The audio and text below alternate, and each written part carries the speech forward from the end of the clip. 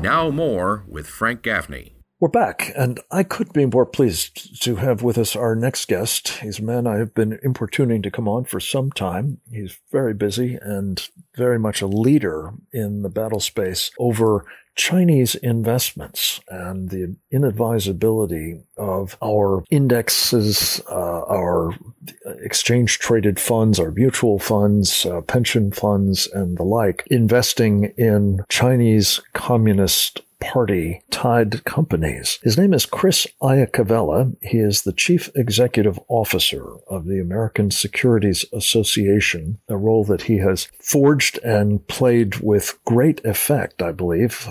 Prior to that, he was the CEO of the Equity Dealers of America and has served on both the staff of the U.S. Commodity Futures Trading Commission, and for a time was seconded from the commission over to the Financial Services Committee in the House of Representatives. So he has a wealth of experience in and around the securities markets and is really one of our go-to guys on how to understand how the Chinese are playing us, garnering immense amounts of money and putting investors in this country at great risk. Chris Iacovella, welcome to Secure Freedom Radio. It's so good to have you with us. We've had a little bit of a scene setter provided in our previous segment with Gordon Chang, but I'd like to get your take as a guy who works with the Wall Street community, or is trying to keep them honest at least, at the American Securities Association. What has happened in the past couple of weeks, Chris, to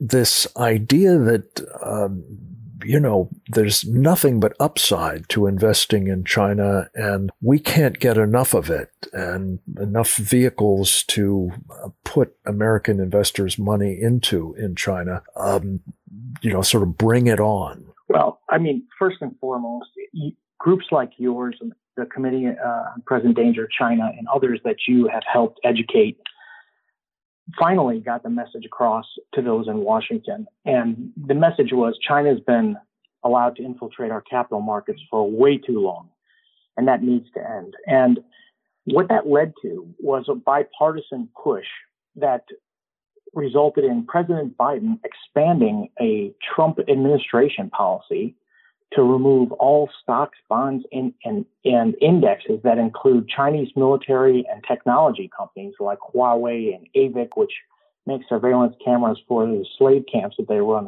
in the Zhejiang province, to remove them from our marketplace.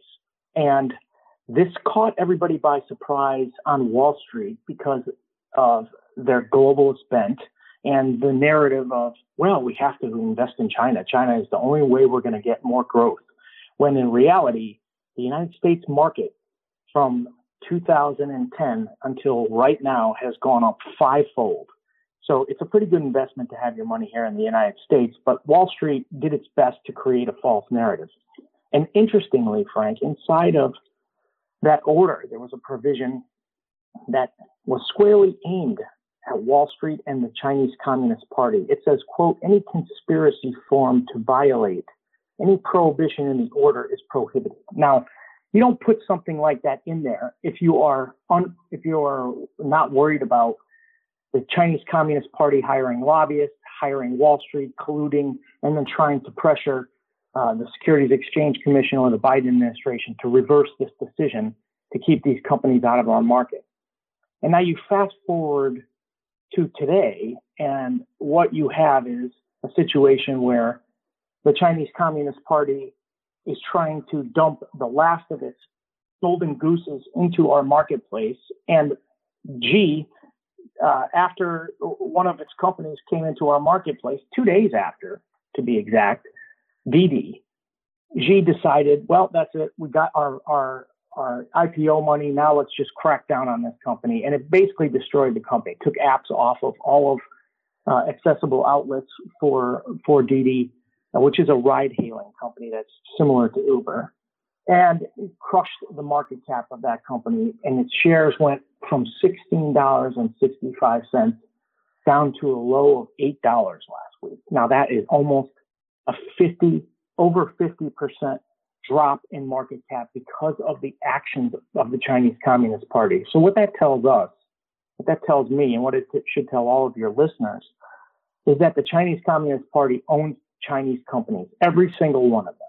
So that anybody who tells you that Chinese companies listed here on our exchanges who aren't associated with the military or state-owned enterprises are independent is wrong, because you have example after example after example of it, and Didi is just the latest one. I'm just struck by what you've said there, that within 2 days of this IPO launching in Wall Street and making billions for this company, the Chinese government took this step.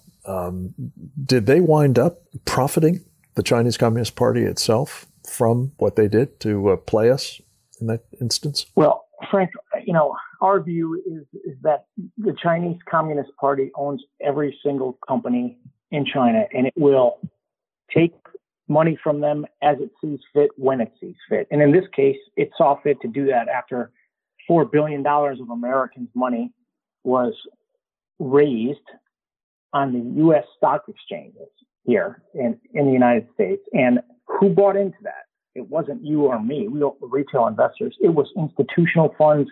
It was asset managers, mega asset managers.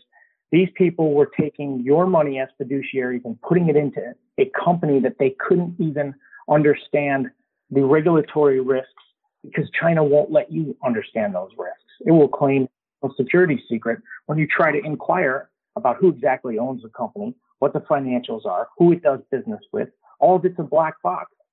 So I know that you want to get into this later, but this is not just a black box. It's a shell company. And investors who put money into these shell companies don't own anything. They have no legal recourse in the United States or in China to get their money back after it's taken or after a regulatory action is taken. So, now these are the so-called variable interest entities, VIEs, and as Gordon was suggesting, there's a serious problem with those entities because investors are essentially left holding the bag if something goes wrong. Is that right? And talk about that in the context of not just Didi, but some of these other entities that we found ourselves in similar straits with. Alibaba comes to mind. Yeah, there's a long list of them, Frank. There's Alibaba, there's the Ant Group, there's Didi, there's Tal Education, there's Luckin Coffee. The list goes on and on and on, and they're frauds, most of these. But I'll just back up and give your readers, your listeners, just a little bit of focus on what we're talking about when we use this language, VIE. Basically, what's happening here is you have a Chinese company that establishes an offshore shell company in the Cayman Islands. Then that company issues shares of its stock to U.S. investors by listing itself on either the NASDAQ or the New York Stock Exchange. And the important part here is the shell company has absolutely no equity ownership in the company in China. I'm going to say that again. The shell company is just that. It has no equity ownership in the China-based operating company. Okay? So U.S. investors own nothing. And so when something goes wrong, whether it's a government intervention, as we've seen now in several of these instances, or turns out the company's just a fraud, you're losing your shirt, in other words, having invested in this. And why this is important, going back to what we were talking about a moment ago, Chris Iacovella, is that this is not confined to individual retail investors in the United States. Large numbers of us who happen to have money invested in one or the other of these large funds will find themselves with that kind of exposure and that kind of downside risk if the people who manage those funds have done what 7 United States senators observed to the SEC chairman, Gary Gensler, last week, secured vast sums, billions of dollars, they said, in commissions for putting your money, perhaps without your knowledge, certainly that of a lot of other people's knowledge, into Chinese companies that are essentially, shell companies, as you say, these VIEs. there's something really fundamentally wrong here. And those senators are saying to Gary Gensler, you need to clean this up. That's right, Frank. And last week they issued a warning saying, well, you should receive disclosure that tells you that you're investing in a shell company and not in the operating company. And I mean, that's like telling folks, yeah, we're going to steal all your money, but we told you that we were going to do it, so you can't do anything to us. I mean, and this is why this issue that we're talking about is so important, and why it's paramount to get these companies out of our markets, delisted, deregistered, and don't ever allow them to come in again, is because it matters for what people think about the integrity of our capital market. Do people trust our capital market? We want that to happen. And right now we're in a position where you're telling Americans and investors across the country that you're invested in the shell company that doesn't own anything, but we're still going to allow that to happen. That's the job of the regulator, to stop Ponzi schemes like that. That's what this is. It's being run at the high levels of the Chinese Communist Party, and it's being aided and abetted by Wall Street. And what's amazing about this is that Wall Street will continue to lecture the United States investor and citizens in this country about environmental and social issues, but their virtue signaling stops when it comes to Chinese companies. It hasn't stopped doing business with the CCP. It still invests its portfolios in CCP-controlled companies. And I mean, just the other day, we were looking at a global clean energy ETF, which is loaded with Chinese companies. Now, you tell me, how is it possible that these people could start to push ESG and all these other reforms into the American investor portfolio when Chinese companies are in them? And those people are committing unspeakable atrocities from a human rights perspective and building, multiple coal-fired power plants. So, this whole thing from Wall Street's perspective has been a scam that's been run on the American investor. And this is why you've taken, it seems to me, a very robust position on all of these Chinese companies. This will doubtless be shocking to those on Wall Street and probably in the investment community. But when you point out, Chris, as you have here, that there's no getting around it. You're dealing with the Chinese Communist Party, and that is our mortal enemy.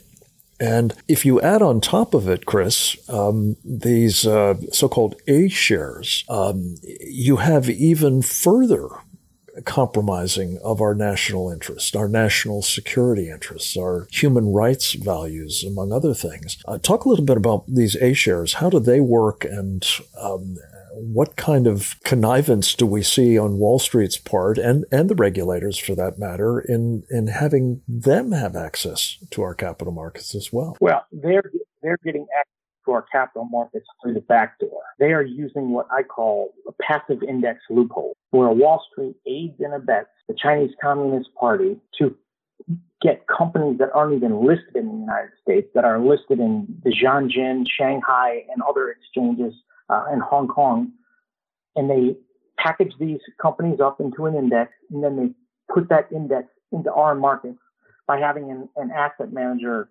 like BlackRock or Vanguard or State Street issue it to the American investor as an ETF, and then selling it with disclosure saying, well, their regulatory regime is a little bit different than ours, and so you have to know that. But at the end of the day, there's no recourse there either. And we have asked the SEC to check into what kind of fiduciary obligation these ETF issuers have as it relates to doing diligence on A-share companies or on any index, which includes Chinese companies, whether they're listed in the United States or not, because that is this is a complete and total exploitation of our capital markets. It's being perpetrated by Wall Street, and it needs to stop because our stock market is the envy of the world. And the CCP is using it to fund policies that undermine American values. from military to human rights to the environment. And in the process, introducing undisclosed risk to investors as well. It's a lose-lose proposition, it seems to me. Chris, lastly, let me just ask you something I talked about briefly with Gordon. This Phase 1 trade deal that President Trump secured back in January of last year didn't work out terribly well, I think, across the board. But one piece of it is worrying to me particularly, and that is the opening that it created for BlackRock and other big U.S. money managers to go into China and do deals with wholly owned subsidiaries there. How does that tie into what you were just talking about in terms of migrating these A shares through sort of a back door or otherwise, avoiding U.S. regulation and aiding and abetting the Chinese Communist Party in the process? Well, I think, we take a holistic view of this, Frank. What has happened is that Xi has decided to crack down on every industry that China doesn't need anymore. Okay, they took our technology. They don't need technology companies in their country anymore. They're cracking down on any manufacturing companies, defense companies. The only one that they still need to figure out how to emulate our processes is Wall Street. And Wall Street is more than happy to go there. But what I'll tell you is that the crackdown post this DD stock confiscation of money by the CCP marks the end of Wall Street's false China narrative. Because now Wall Street must accept that the CCP is what it is, which is an authoritarian regime that commits human rights atrocities and destroys our environment. And now it's up to shareholders who own shares in companies doing business in China to ask CEOs, to ask management, what are you doing? Why are you doing business with these people?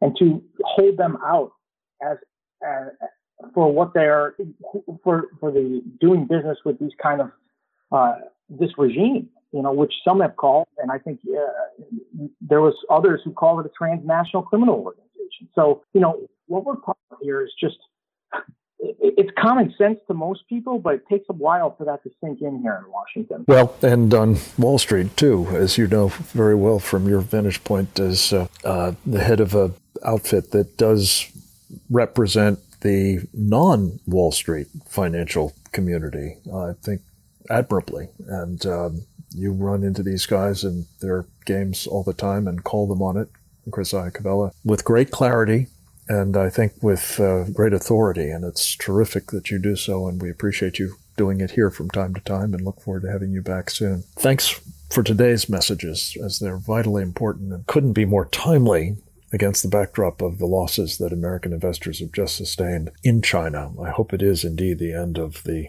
false China narrative on Wall Street, as you suggested, Chris. And we look forward to working with you to make that so. In the meantime, stay well, my friend. Talk to you soon. Next up, we'll speak with Bill Walton, get a former insider's view from Wall Street on all that we've just been talking about and what it means for you, most especially. That and more straight ahead.